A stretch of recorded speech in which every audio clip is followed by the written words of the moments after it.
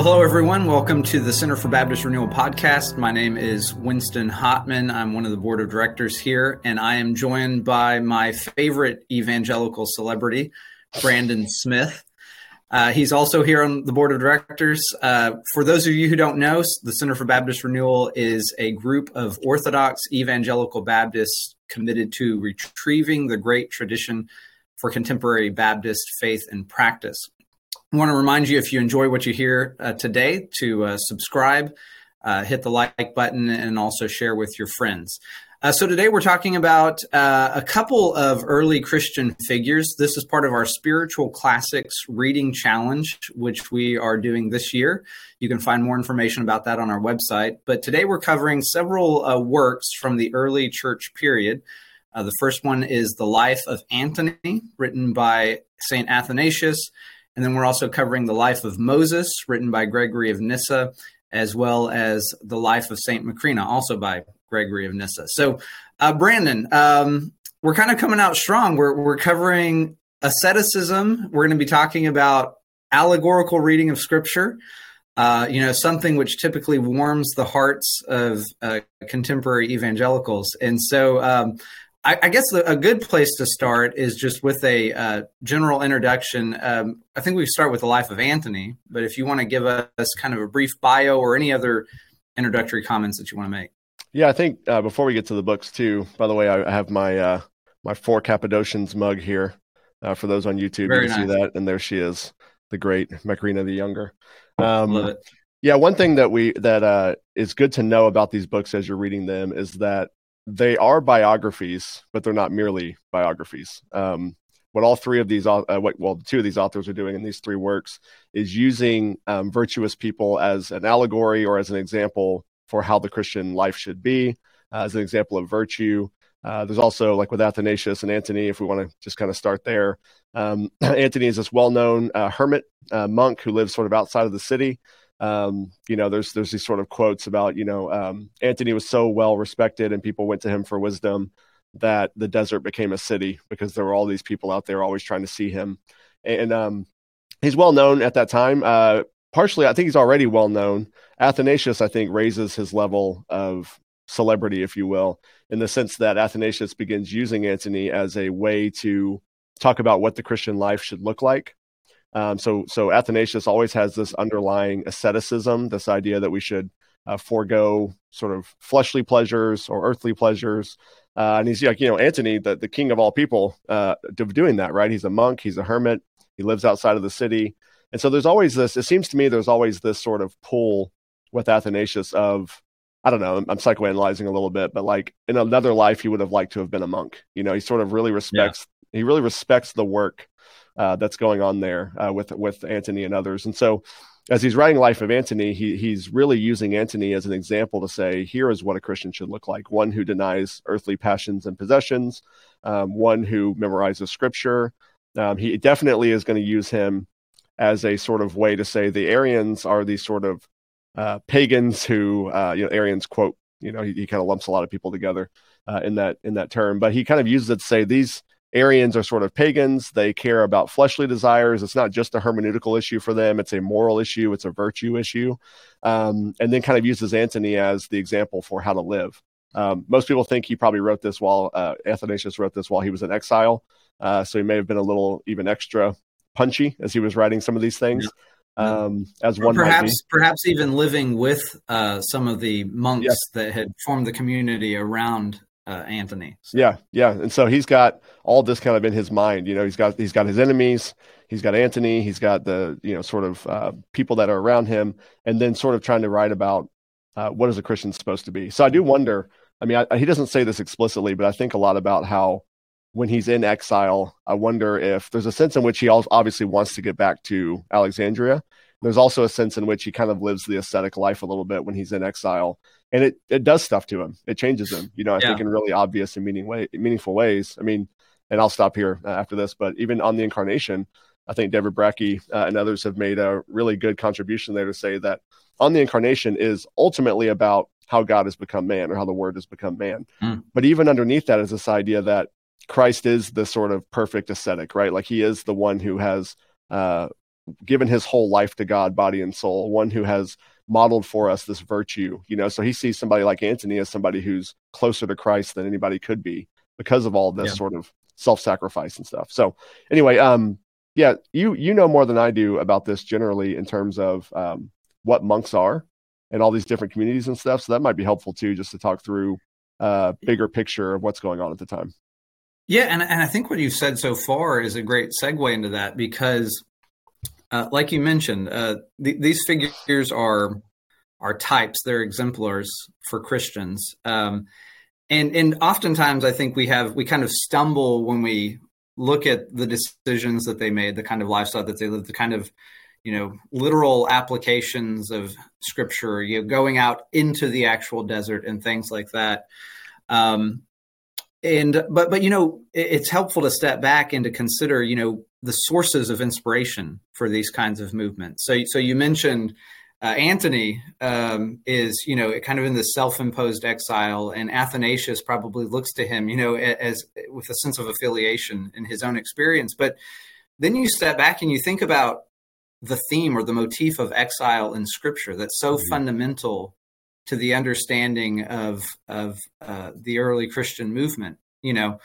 Christ himself as the one who comes and participates in the exile, who's crucified outside of the camp. There's so many images we could draw, and we could talk about First Peter and the way in which it draws on the imagery of exile to describe the relationship of early Christians in the world around them, the experience of early Christians in the world, and other early Christian works that flesh this out. I think of the Epistle to Diognetus. The early church saw themselves as living in exile, living in a world that is not as it ought to be.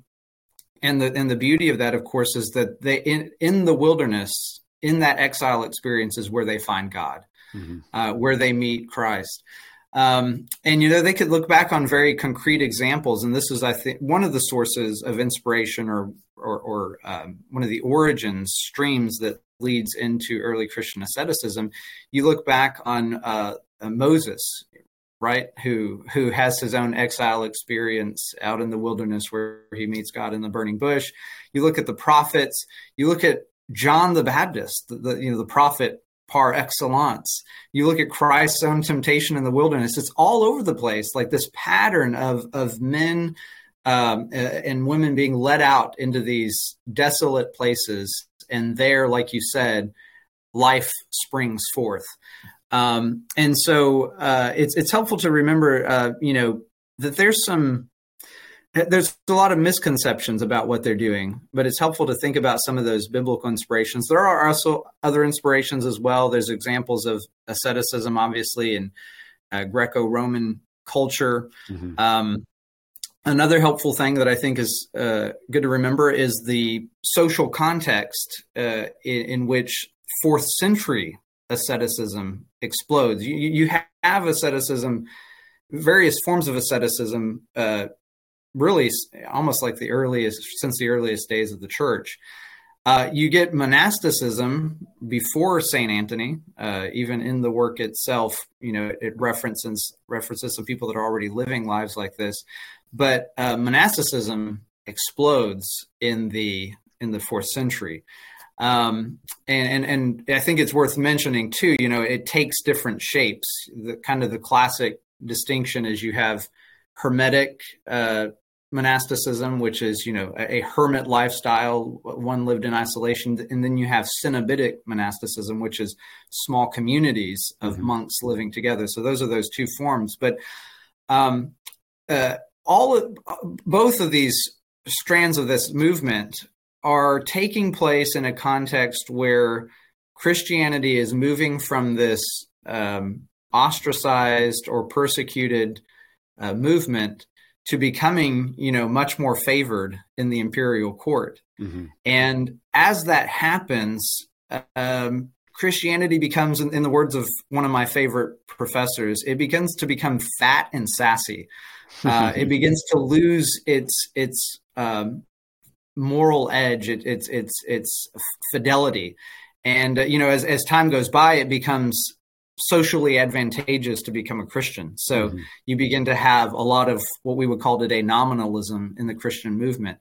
um, attempts to broker power and compromises for the sake of power and things like that. So it's helpful to remember that these guys are reacting to some really dangerous movements within the church, some examples of compromise, and they're wanting to return back to that ideal of moral purity and moral rigor that characterized the martyrs. Those are the models for them were the martyrs who gave up all for the sake of Christ.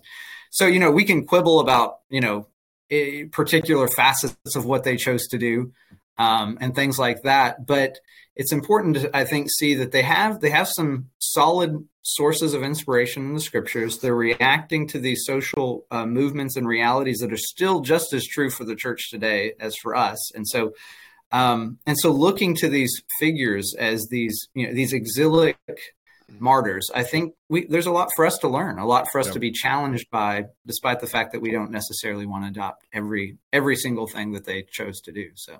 Yeah, it's a really good point to bring up, the sort of move from the biblical passages and the sort of ideas there to martyrdom. I mean, you read Diognetus or you read like Ignatius, where I'm doing a patristic exegesis seminar right now here at Cedarville, and we were reading Ignatius, where he basically says, don't come and rescue me. I know that you think it would be nice for you to come rescue me, but I don't want you to. I want to be martyred for Christ. I want to be sort of. Yeah. And the students were just like, this guy just seems like he just wants to die. Like it was so strange to them. And they were like, doesn't he have like a church to go back to? Like, isn't he just like abandoning his responsibility, And no, I mean, they're living in a world in which like they expect to be martyred for their faith, many of them, especially, as you get up in the centuries there and you have the Great Persecution and other things that happen, they're expecting these type of things to happen. And then, like you said, the Constantine becomes emperor and consolidates the kingdom in 324. And, essentially you don't have a Christian empire per se until later, but you certainly have, at least Christians have a lot of social power and a lot of freedom to practice. And so how does a Christian, in a world in which they have the freedom to practice and even have some political power, how do they live like a martyr, right? And that's sort of what asceticism does. It says, okay, well, we're not actually being martyred anymore, but there is a sense in which this self-sacrifice is what the Christian is called to do. So when you think about being a Christian in America or in the West, where generally speaking, you have Christian freedom. I mean, there is a lot there to think like, okay, I have a wife and kids. I'm not going to go live a hermit life. That's not what the Lord has called me to. But in what ways can asceticism, and what ways can that sort of way of self-sacrifice and denial of fleshly pleasures, like that is what the Bible tells us to be doing. This is what Paul says, regardless of context, right? So, and if you think about the role of the prophet in Scripture, the prophet is always, in some sense, detached from the community, or from at least its structures of power and formal, organization, and yet he's still also part of it. I'm reading through Jeremiah in my own personal scripture, and in Jeremiah, I believe it's chapter 2.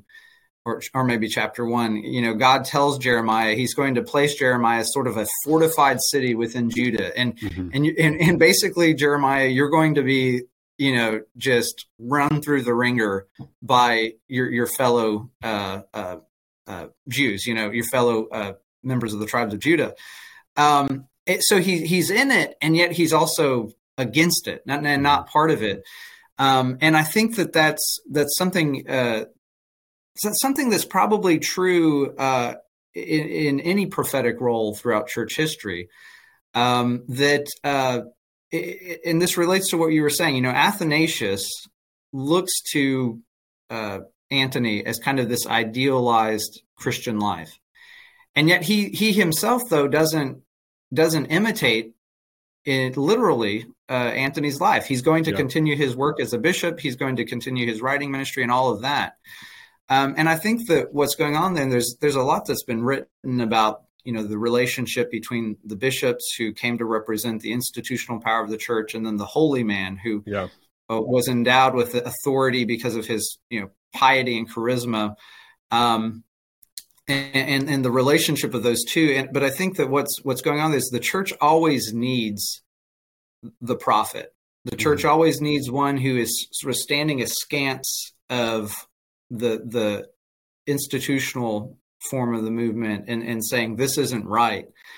The danger there, of course, is that this can lead to kind of a complete detachment from the church and obviously certain self-righteousness. And that's probably one of the most common mischaracterizations of the monks. Not that self-righteousness didn't exist, but that at the heart of what they were doing was this idea that they were better than everyone else and they didn't want anybody else to pollute them, and they were going out here to abstain. Well, that's blatantly not the case. As you can hear from the testimony of St. Antony and many others, they felt that they were probably the worst of all and had to take special precautions, to live a life of faithfulness.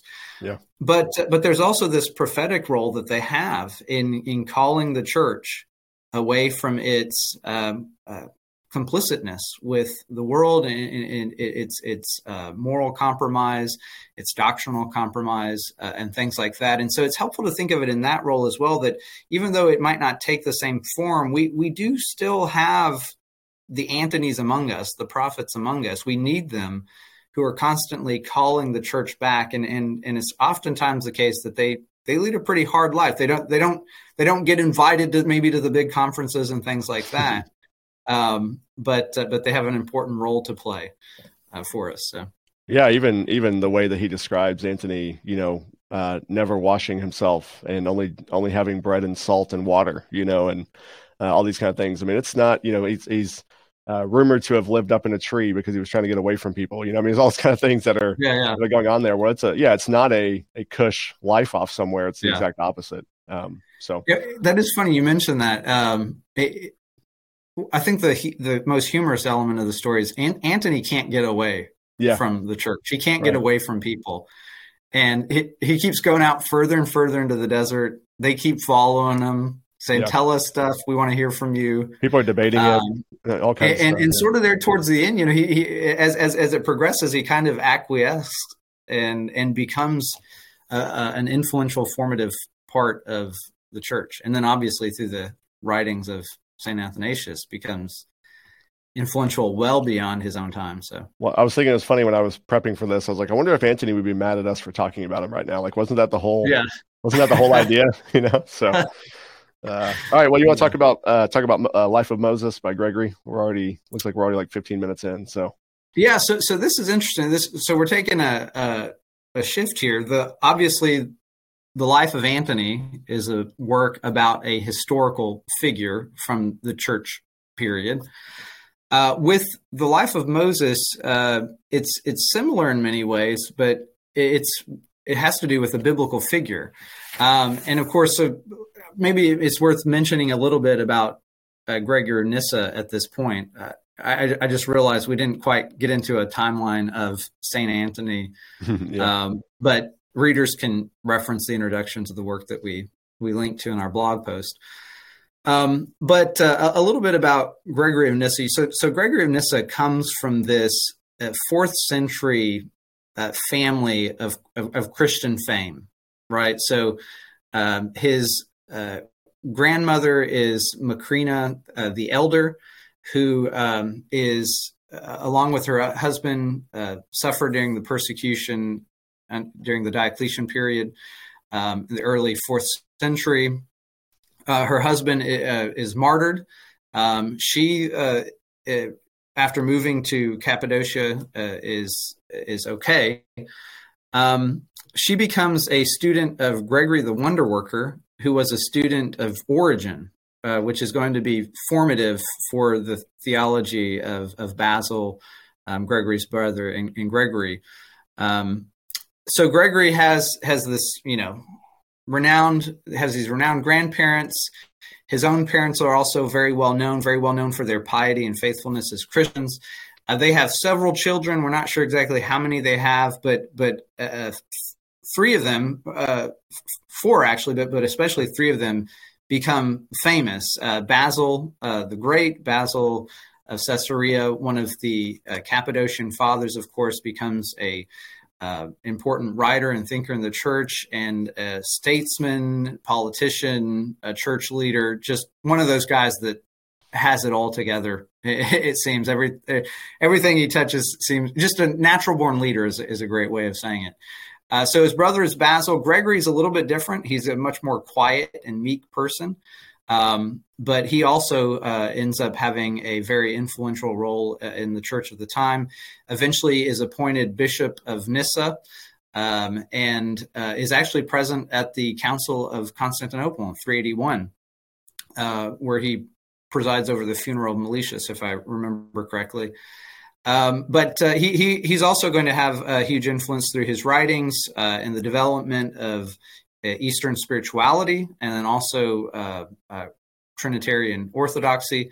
The other famed member of their family is his sister, Macrina. And the reason she's well known is not because she pursued it or sought it, but because of the work that we're discussing in a little bit, the life of Saint Macrina.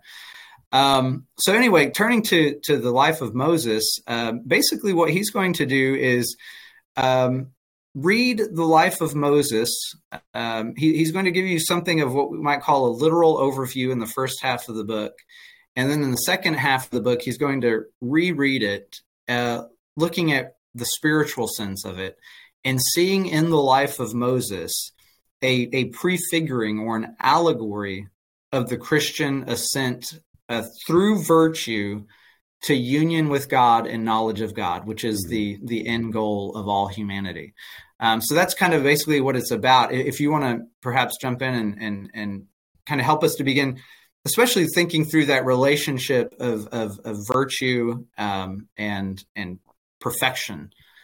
Yeah, I mean, it is fair to say it's fair to say that Gregory is ascetic as well in his own way. Certainly, Macrina is. There's kind of the stories about her being engaged to somebody and then just realizing that she kind of, it's kind of Christ is already my husband type idea, which is very common among ascetic women. And so you kind of had that sort of idea going on there. Gregory seems to be living that type of life, maybe similar to Athanasius in that sense of a public ministry, but with a sort of ascetic underpinning to his life. Yeah. And so when he writes the life of Moses, he's trying to show, so maybe we could say this: underneath all of Gregory's theology, you have this rich doctrine of God. You have these other things. He's got a whole sort of thing about, for lack of a better word, we'll just say a thing about this, where he talks about sort of how we have fallen from sin through Adam and Eve, and how we sort of have this, our will is fallen, our desires are fallen, but God has given us this freedom to sort of chase after perfection, as you will. Maybe not sinlessness per se, but a type of perfection in the sense of having a higher level of virtue, an ascent of your soul towards something higher, where you are able to move from sort of, being led by your belly, as it were, to being very much sort of against your appetites or against your passions, working against them to live a godly life. And so with Moses and Macrina, in some sense, he's got two different examples of somebody who does this. And so, he gives us, very literal reading of Moses' life. You're just kind of like, yeah, we get it. Like this is Moses' story. Like we've read the books, we get it. And then all of a sudden he turns and he says, I love it. I think there's no need to prolong our discourse anymore by presenting the reader the whole life of Moses. I'm like, I'm pretty sure you already did that actually. He says, but he's ultimately an example of virtue and true wisdom. Yeah. Right. And so he says that there is a level of humility and weakness that you have to want to pursue the type of life that Moses gives. And so this is an allegory in the sense that Moses' life is like an allegory for the Christian life. But it's not, sort of detached from the life of Moses himself. It's not sort of like, well, Moses wasn't a real person. Who really cares who Moses was or what he did? What you really need to do is see three principles for life. It's not that sort of principalized idea. It is that God has always worked through his people to become virtuous, to restore his people from this fallenness that they have in Adam and Eve, to this level of virtue and knowledge of God that ultimately leads to union with God. And so Moses is just one example of that. I mean, he does this in his other writings with Abraham and David and Joseph and all kinds of other characters. He's always saying that ultimately when you're reading scripture, you're not just reading about a guy who lived a long time ago who loved God. You're reading about one who God worked through as an example of virtue, because, it's kind of that idea that all these church fathers do, which is if you just read the life of Moses as a history lesson, you're basically just reading it the way the Jewish people did. If you don't see Christ in there, then you're ultimately not reading Moses' life as a Christian. And so what does that look like? Well, primarily it looks like Christ is the ultimate human, the perfect image made flesh. And so all the ones who come before him are examples of virtue so that you can point toward Christ, so that you can become like him in eternal union with him. Yeah. And I think one of the things you mentioned is so important to get, which is the spiritual reading is not dismissing or diminishing the historical reading of the text. I think a lot of people assume that an allegorical reading, a spiritual reading, somehow is a slippery slope to liberalism because it denies the literal or the historical, or it doesn't care about those elements and the constraints that they place on our interpretation. But, a lot of that is projecting kind of contemporary forms of non-literal readings onto the past. Universally, just about, I won't, maybe perhaps universally is too strong of a word, but throughout the writings of the church fathers, you find this strong emphasis on a spiritual reading that nevertheless assumes the historicity and the importance of the historicity of the text. For the fathers, the reason why these historical realities of which the scriptures speak are also can be interpreted spiritually is because not just scripture, not just the literature of the Bible, but all of history is figural in nature. Mm-hmm. All of history is kind of stamped with this pattern that leads us and points us to the person of Christ. Me and an associate pastor at our church right now are preaching through the book of Jonah. And it's so evident, even just from a naturalistic reading of that text, that Jonah is a figure of Israel. He's retracing Israel's descent into exile, their death and resurrection and restoration back to the presence of God in the promised land. You can look at all of the patriarchal figures of Scripture. Already this is being done in the Old Testament. Mm-hmm. Moses and Joseph, their journeys all prefigure in some way Israel's journey. And we look at that, we read that, and it's not like we would assume, oh, well, the writer of this particular scriptural book is denying the historicity of this story because of the way that he's telling it. No, they see all of this as pointing to sort of a basic pattern that is recapitulated throughout the scriptures, and then, of course, taken up in the life of Christ and fulfilled in its perfect form, in its perfect way. And so when Gregory of Nyssa reads the life of Moses in this way, and once again, we can quibble about particular aspects of what he says, particular interpretations, maybe the detail in which he's reading each of the elements of the story, but he's not fundamentally doing anything different than the scriptures are already doing themselves in the way that they tell the historical record of what happened in the life of Israel leading up to Christ. So I think that's a very important point to make, is that this in no way denies the historicity. The church fathers have a very high view of providence, and they see God meticulously pointing to Christ, even in some of what we might see as insignificant details of particular stories. So. Yeah, and that's the thing that, if Gregory spends, maybe at the end of the day, like 3/4 of this really just talking about all the stuff Moses did that seems inconsequential. He doesn't want to say it's only inconsequential, right? And so I think you bringing that up is really important, and the idea that Scripture is not merely this thing over here that you read and you go to, but that Scripture is the hermeneutical key for all of reality. Absolutely. So part of why, and you said this really well, part of this idea that Moses is an example of virtuous life and what we should be looking for is because Scripture is interpreting real life for us. So when you read Scripture, you're not just looking back and going, oh, Moses was awesome. That was a really cool story about how he led the Israelites out of Egypt. But rather that look at what God did in the life of Moses. And that's the type of life that you should be pursuing. That's the type of submission to God that you should have. Because for Gregory, I mean, this is super core to everything he does. The Christian life is a life of progress. It's always a life of progress. And so it's always an ascent.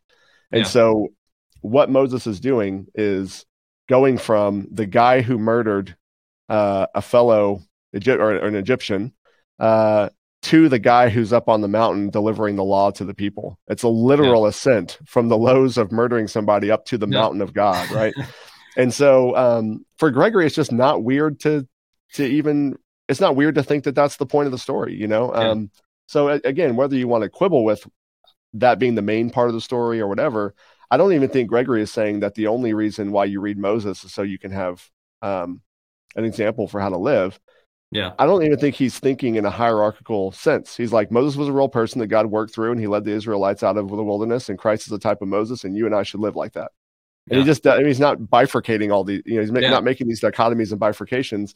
He just says, this is what Scripture is calling us to do. And if you're a Christian reading Scripture and you don't see moral virtue and you don't ultimately see Christ as the sort of telos of that, then you're just not reading Scripture right. Yeah. And, you know, I think one of the benefits of seeing Moses and other figures as prefiguring our life in Christ is that it avoids the kind of moralistic readings of the Old Testament that, you know, I often grew up with, and I'm sure many others have, where, you know, you look at the life of Moses and if all it is just a moral exemplar, and it's certainly that, but if that's all it is, then, you know, you read the life of Moses, you're like, okay, don't do this, do this. Or you read the life of Jonah, it's like, don't be like Jonah. The whole point, the way in which those histories are recorded is to make the point to the readers that you are Moses, you are Jonah, you already are them. And so God has given you this record as a way of understanding your life as it already is in Christ. And that's very redemptive. And it also has a way of shaping our imagination, our moral imagination, in ways that just a, you know, kind of detached moral example doesn't do for us. So, yeah. And at the very, very end, I mean, he has that really beautiful way where he basically says, look, to have a perfect, quote unquote, perfect Christian life is to avoid a wicked life. Avoid being a slave to God merely because you fear punishment, but instead, and also you don't do good just to get like some sort of reward or hope out of it. But he says having the virtuous life is not like a contractual agreement of blessing and curse, but it's actually friendship with God, right? He says that falling from God's friendship is the most dreadful thing that we should ever want to have. And so he says, well, then what should you do? You should be climbing the mount, right? You should be going toward God, climbing toward God. The worst thing that can happen to you is that you can fall away from friendship with God. And when you view it that way, what you realize is he's saying what every good evangelical pastor says, that you should be more like Christ and you should love God and serve him and worship him. And that's the point. And that's what you should be doing. Not just, like you said, a list of do's and don'ts, but an actual way of transforming who you are and how you view the world. And the more that you do that, Gregory says, Origen says, I mean, all these guys say, the more that you do that, the closer to God that you are, when you actually see that that's what Scripture is trying to do. And so, and maybe we could even say another side point is that Paul uses the word allegoromena in Galatians. And most of these guys just say, if Paul can do it, why can't I do it? And that makes you nervous, right? Or can make you nervous. But to them, it's the apostles have given us the pattern for reading Scripture and for understanding who Christ is. So we should just do more of what the apostles were doing. And again, if you don't like that assumption, that's fine. But that's the assumption, is that the apostles are teaching us how to read and live. And so that's a default assumption. Do more of what Paul did. That's what they all, for better or worse, that's what they're all doing. So that's right. That's right. Could be worse, you know. Don't do what Paul did. I mean, that's another, you know, you could do that. Is there anything else you want to mention from the life of Moses. I mean, obviously, it's important to acknowledge we're not actually walking through these works in detail. That's not the point. I mean, we're not here to reduplicate, the introductions that those who are following the Spiritual Classics Reading Challenge can read for themselves, but hopefully providing some, almost in a way, an apologetic for sympathetic readings, I think is a lot of what we want to do. We have our own disagreements with many of the things that we might find in here, but we really want to help people to get past this disposition of cynicism and get certainly past the caricatures and the stereotypes that we often project onto earlier periods of the church. So anything else though from the life of Moses before we move on to the life of Saint Macrina? I don't think so. Let's get to the star of the show. All right. Macrina the Younger. So if you can give us kind of a basic orientation or introduction to that. Yeah, sorry, I was sipping from my Macrina mug once again. I love this thing. It's like this is maybe the best like $8 ever spent in my life. Where did you find it? I'm drawing a blank. I was about to say. It's on redbubble.com where they make all these different things. And the guy's name is Chris something, and I'm drawing a blank, but you can find it. He's got a very distinct style. All of his stuff looks like this. Yeah. I'm drawing a blank on it. Anyway, for those listening to the podcast, unfortunately they can't see it, but no, I've got a T-shirt with Origin's face on it from the same store. So nice. A different store for a different day, but So Life of Macrina. I mean, we've talked a little bit about how these are examples of virtuous lives that these guys are writing about.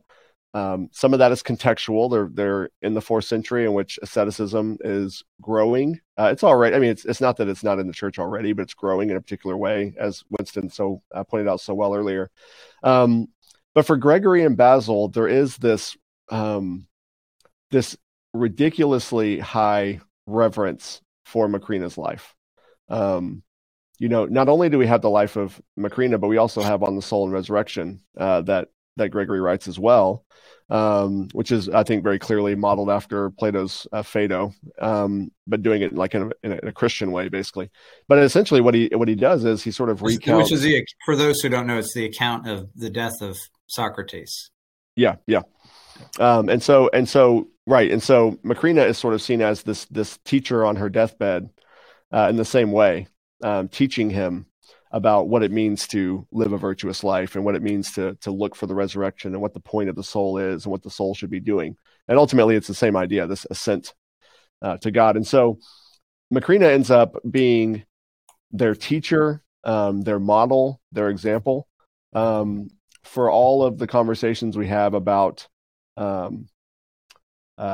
gender and church leadership and all these kind of things. One of the things I really appreciate about the Cappadocian brothers is, and particularly Gregory, is the immense respect that they have for their older sister, and the way that she lives. And they don't use themselves as examples of how to live. They use their older sister as an example of how to live. And so when you're reading the story, what you're reading is two things, I think. One, you kind of have two parallel tracks. One is him honoring his sister. And then obviously the sort of secondary, or maybe primary, whatever, is that he's saying she is an example of what the Christian life should be. So then there's a lot of stuff underneath there about, and you could talk about this too, just about Greco-Roman values and sort of why they would be drawing on some of these other philosophical ideas like the death of Socrates. That probably would help a little bit too. So, I think it's helpful to point out, by philosophy, at this point in time, philosophy is not what we think of it as now. The kind of academic discipline is distinct from theology, sociology, etc. It was in the ancient world a way of life, a kind of a full bodied experience that was more than just about the life of the intellect. And it's helpful to think about that as like you said, Gregory of Nyssa is kind of putting forth Macrina as the kind of this exemplar of the well-lived life. The author of the introduction, Kevin Gorgan, in the edition that we recommended on our website, he points out that there's something of a fusion here of Socrates and then Thecla from the Acts of Paul and Thecla, the early Christian apocryphal work. Thecla was in that story companion of Paul, and exercised a very important, influential role alongside of him in that story. And she becomes something of a figure of other female leaders within the church. And so it's helpful to think about that. And it's helpful to also think about then, if that's the case, if it involves this kind of a fusion of this kind of Socratic ideal, this philosophical ideal drawn from Greco-Roman philosophy and culture, but then also this Christian element as well. How is it different? How is it the same? And there's a lot more that we could go into. We could talk about this in a lot more depth. But one of the most important distinctions between, say, the Phaedo and this work is the importance of the body and the importance of the resurrection. So whereas in the Phaedo, it's very much about the soul to the neglect of the body, the hope that Macrina embodies in the life that she lives is one in which, yes, there is a denial of bodily pleasures. There's an asceticism, a bringing of the body under discipline, but also this recognition that human beings are both body and soul. And apart from that, we're not whole. Both of those elements are as important. And by the way, it's worth mentioning in this vein that this work, The Life of Saint Macrina, was actually written probably to be read alongside a treatise on the resurrection, in which Gregory, narrates the teachings of Macrina on that subject. So it was very much at the heart of who she was, her life, and certainly at the heart of what Gregory is trying to teach us based on her example. Other things that stand out as well is kind of the female independence that you see in this work. The role and the authority, the shaping influence that Macrina has in the lives of her brothers, as well as in the community around her. And this, of course, kind of brings up the topic of, how do you read the history as it relates to gender relations in the past? And I think on the one hand, of course, you don't want to paper over the kind of patriarchalism and sexism that exists at periods of time like this. So you'll even find elements, I think, in this work itself when it begins to discuss, what it sees as manifestations of effeminateness and things like that. So we don't ever want to dismiss that. But at the same time, part of that is also recognizing that because of the ways in which gender relations have been conceived in the past, the histories, the theology, they've all been written for the most part by men, and that can give us this sense that if that's what you read, that's all that was going on at the time.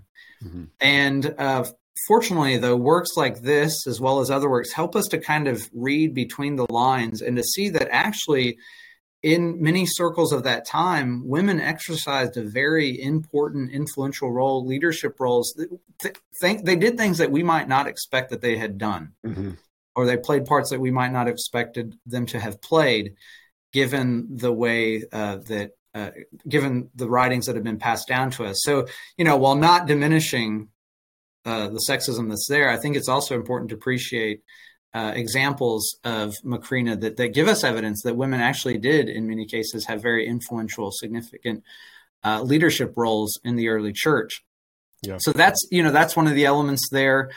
Macrina, in many ways, also stands as a challenge to Greco-Roman values in terms of her self-imposed poverty and humility.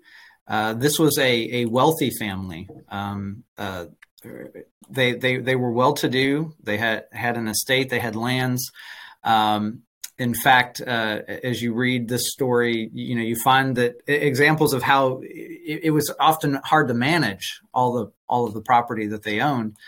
And she she has a significant role in she challenges many social norms in the way in which she embraces her poverty and humility.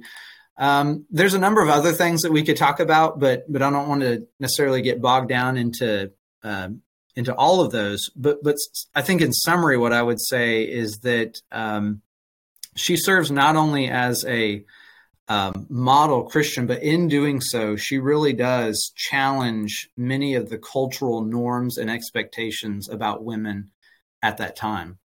So, yeah, I mean, I think that's it's really worth pointing out. I mean, you coming back to some of the stuff about her being either married or engaged and sort of choosing. Yeah, that's another big one. Yeah, choosing this chaste life, is another thing that works far against Greco-Roman sort of virtues. By the way, just by way of recommendation too, Lynn Cohick has written more than one book on this, particularly wrote a book, Women in the World of the Earliest Christians. Yes. It's very good, very helpful, because it is difficult to, there's so many things that are difficult about reading works like this, right? So you read Antony, and you're like, am I supposed to go be a hermit? Like, is that what the Christian life is supposed to be? Or you read the life of Moses and you think, okay, am I just supposed to principalize everything that I read now? Am I really David and Goliath really is the challenges of my life? Or we won't get into that one today. Or even this idea of Macrina. What do we do with the fact that there's this sense in which, because of how we read gender and culture now, we read that back into the 4th century and assume certain things that are not true, see some things that are real problems, and at the same time be like, man, there's a high regard for Macrina, and it's completely countercultural, like you're saying, for her to live this type of life. And you might even say, in some sense at least, countercultural for a bishop in the 4th century to be writing this type of hero work to a woman in the church. Yeah. Now, I think generally in the church, women are held in much higher regard than we assumed that they were. But nonetheless, it is in many ways an outlier. I mean, you mentioned Thecla that comes before, and that story is a beautiful story too of her men trying to rape her and take advantage of her and her strength and her virtue and all these kind of things that are in some ways outliers in that time. And so it is important to remember these people are contextual. Antony is living in a particular time. Athanasius is writing about him for a particular reason. You've got all this Greco-Roman stuff going on where they deny the body or don't care about the body in certain ways, or you have Stoicism, which probably worships the body or idolizes the body in weird ways that are not quite Christian, but can be worked into Christian, like Tertullian's, Greco-Roman's philosophy is all the worst, and then he's kind of a Stoic. There's this kind of idea where it just feels weird for us to read them. And I think I want to go back to that sort of now maybe overquoted thing that C.S. Lewis says in the preface to On the Incarnation, where he says that one of the reasons why we read old books is to take us out of our own comfort zone, to read people who don't have the same presuppositions as us, and to see what can we learn from those who don't have the same blind spots that we do. Yeah. And if you're reading these 3 works and your default position is that's really weird, that actually probably is partially what you should be getting out of it. But is it weird in a way that can shape you, or is it weird in a way that you just ignore it? And I think it can really shape us. And I think that's what they were trying to do when they wrote these 1,600 years ago.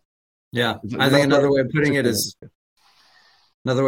chronological snobbery is bad for the Baptist tradition, and that's really at the heart of so much of what we're about here at the Center for Baptist Renewal. Yeah. And, with that being said, I think this is probably a good place to stop. Mm-hmm. Any final words before we go? No, I don't want to get ranty. I think we almost got ranty there. I don't want to get ranty. So, but we recommend these works because they're beautiful works. They're important works, and we think they can serve the church well. So. Great. Well, we hope that you have enjoyed hearing this episode of our podcast today. As a reminder, this is one of our Spiritual Classics Reading Challenge podcast episodes. We'll have more to come in the future, both podcast episodes, but also some blog posts to help orient you to some of the readings.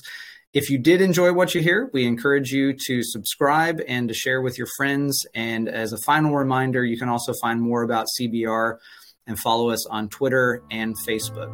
Thanks for listening.